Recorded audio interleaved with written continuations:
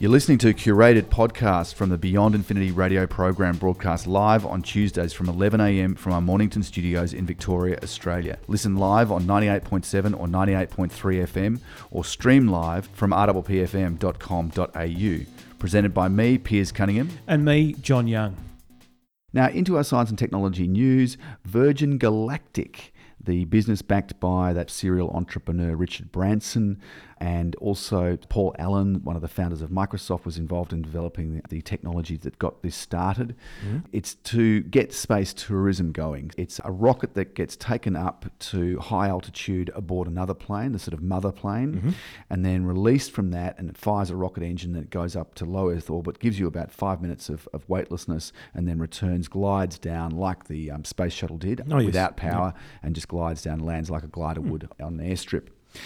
They've had some delays, unfortunately. A couple of years ago, they had an accident during testing for the technology, and one of the pilots was killed, very sadly, in that accident. So they've had a hold on doing any launches. Just recently, they've done their first new test flight in adapted technology that sort of supposedly learned some lessons from the accident they had a couple of years ago, makes things safer. Because what happened 2 years ago, I understand it, was that the feathering technique, so that the wings change shape to re-enter. This is a vital, crucial part of the system. The feathering happened at the wrong time, and that caused the accident. Too much drag on it. Yeah. So now they've got locks and they've got systems which mean that just can't happen. So they've upgraded the safety measures. This was a safe flight. It's called Spaceship Two VSS Unity. That's Virgin Spaceship Unity, was the craft that safely and successfully completed that supersonic rocket-powered flight. And not very cheap once it gets up and running, is it? I remember it's in the millions or something. People who've got deposits, so this is the thing, there are thousands of people who are still waiting to ride on board as space tourists, and each paid, I think it was hundreds of thousands of dollars as a deposit, maybe not the full amount, but as a deposit. They will be relieved that there's some progress, but the whole venture is proving harder to achieve and is taking much longer than expected. Good news there from Virgin Galactic, the successful test flight of Spaceship Two VSS Unity. Now, just moving on with the news, there is a flesh-eating bug outbreak that is believed to need urgent research and funding from the government to overcome. It's a nasty and clever bug that causes what's known as the Buruli ulcer. I've seen photos of this.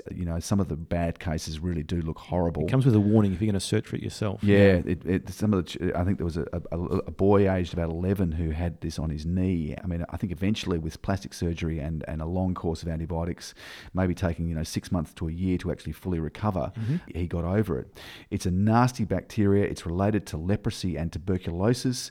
It's previously been known in Africa, but not in Australia. But at the moment, researchers are saying that we've really got to epidemic levels because it was on only the Mornington Peninsula and the Bellarine Peninsula, so south of Melbourne. It was only 10 to 30 cases a few years ago, but that has actually jumped in 2017 to around about 110 cases. So quite a significant rise in this issue. That's right. It's also expensive to treat. The cost of treating each infection averages about 14,000 Australian dollars per case, and it's believed the total cost of the disease in Victoria in 2016 was likely to be more than 2.5 million Australian dollars. So it ain't cheap. So there's a financial incentive for health authorities to get on top of this. And there's no clear indicator as to what the exact cause is. No, that's right. They don't believe it's caused by human-to-human transmission. It seems to get going in wetlands because that's the type of land there is on the Bellarine and Mornington Peninsulas. Somehow those conditions are favourable for this thing to develop.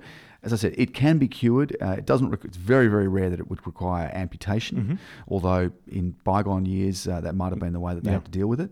But nevertheless, it really does do some damage, and it's quite a nasty disease. It causes this ulcering effect, but it also suppresses the immune system and contains an anaesthetic that means the initial infection is often painless and can go unnoticed. Yeah, right. It's unfortunate. They need to look at things like where does the bacteria naturally live and multiply? How is it transmitted to humans? What role do animals and insects play, if any? What environmental factors allow the bacteria to grow? Why is the disease spreading into new areas, such as the peninsulas south of Melbourne? And why are cases becoming more severe? We'll keep you posted on that one, but that flesh-eating bug outbreak south of Melbourne is a worry, and the number of cases has reached epidemic proportions. That's according to researchers at Melbourne University. Now, some exciting news from Red Bull. You may have followed Red Bull. Felix Baumgartner was a guy who jumped out of a hot air balloon at very high altitude. It was to try to set a world record. Yeah, world record. He did this a few years ago, and I think he did achieve the world record.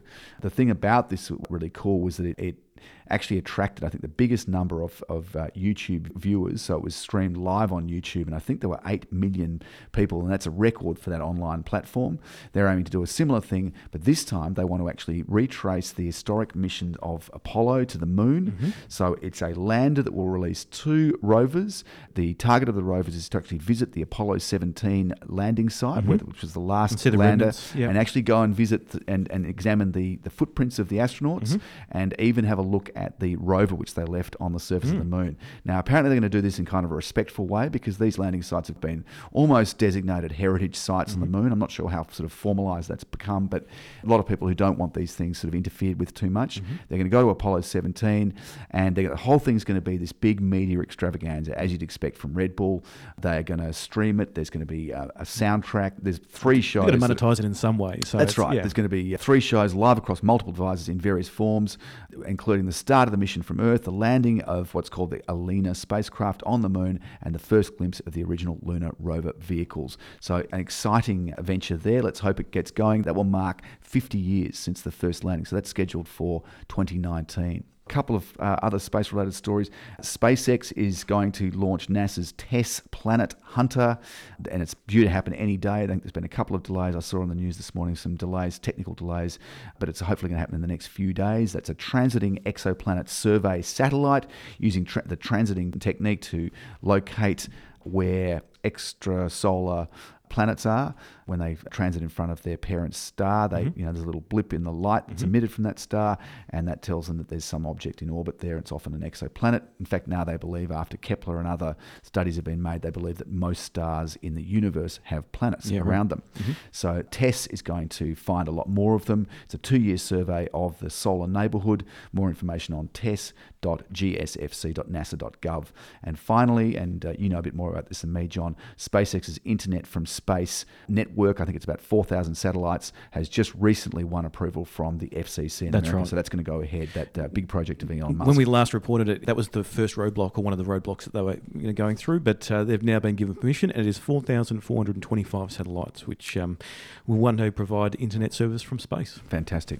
John, what have you got for us? Well, Gmail is going through a bit of a redesign, a few new features being added in. Which is that internet-based service, very popular from Google. Yes, something that I use every single day. They're moving more to the material design philosophy. Material design is an Android type feature design, and that will be sort of merging into the web-based site as well. So it's going to include things like Smart Reply, which has been available on your device, but this is being able to just sort of tap a button and saying thank you, or yes, I'll be there soon, or it's a very quick reply, and it's using the AI Spark technology to work out what the reply should be or how you may respond normally there. Okay. Another option that's coming up, or feature, is snooze and email. So if you're a bit busy at that time and think, I need to review that, but I just don't want to look at it now, you can actually press snooze and sort of wait till a time later in the day. Okay. Another thing is confidential email. So this is what grabbed my eye, and this is basically allowing you to send an email to another party and actually block them or prevent them from copying, forwarding, downloading, or printing that email. So if you've got something that's private or confidential, this feature could be for you. There are a few other features. We'll put links to those in the show notes. So a big revamp. It's a bit of a revamp. Do you need to run, I know that there's a special app, or a specific app for Gmail. I think it's called Inbox. I wonder whether you get these features through the Inbox app, or you just get them through the normal version of Gmail. Yeah, Inbox, I'm not sure how that's going. There are the two systems. They both use Gmail. I think people have been stuck in their ways with Gmail, and some of the features from Inbox are probably migrating across, and maybe one day we'll see a merging of the two. But at this stage, Gmail is by far the popular one that people are using at this stage.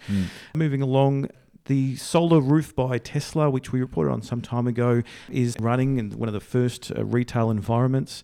Obviously, they've done their testing on location. So these are tiles that look like roof tiles, but are actually solar panels that can convert the sun's energy into electricity for you. So when you're building a new house, you have the option to put tiles on your roof, which is obviously an expense, and then you can look at putting solar panels on top of those tiles. Yep. So why not combine the two and then maybe reduce some costs? It's a really smart thing. Exactly. Yeah. It's actually started, and it seems to be quite a successful beginning to it as well. There's been a small number of houses that have had these tiles installed, and just recently had a couple of those connected directly into the grid as well. Is this in the States or Australia? This is in the States. It's California at this stage. That's where it's starting, yep. There's outputs of 5 kilowatts, for example, on a cloudy late morning, which is quite a reasonable kind of output. Yep. Just finally from me, the NBN has launched the fibre to the curb technology. So this is FTTC. We've got a number of different things. This is part of that MTM or multi-technology mix that NBN has worked on the last few years with the Liberal government. And fibre to the curb basically allows for the fibre to go right up to the driveway in your home. So we've got fibre to the premise, FTTP, which goes right up to the house.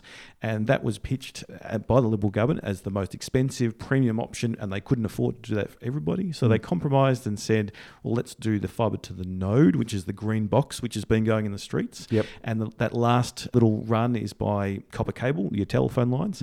And now they're introducing the fibre to the curb, which takes that fibre right up to your driveway and then connects from there. And presumably, as I think you said off air, that you potentially could pay to get the fibre. It's going to still cost you quite a lot, but then you've got fibre from the curb into your house if you want to have the fastest speed possible. I think it leaves up that option open. They're not explicitly saying you can do that at this stage. It's significantly more difficult to do that with the fibre to the node, but this option for sure. Now, unfortunately, people with the fibre to the node, it's not going to help them in any way. So if you've already got that in your street, it's already installed. That's done. It's They're done. not going to come and change that. It's only for new installs. So for example, there's Coburg in Victoria, around about 1,000 homes there, and Miranda in New South Wales will be the first to see this technology. Thanks for listening. And head to beyondinfinity.com.au for the best bits from the live show or to connect with us on social media. We welcome your feedback and suggestions for future shows.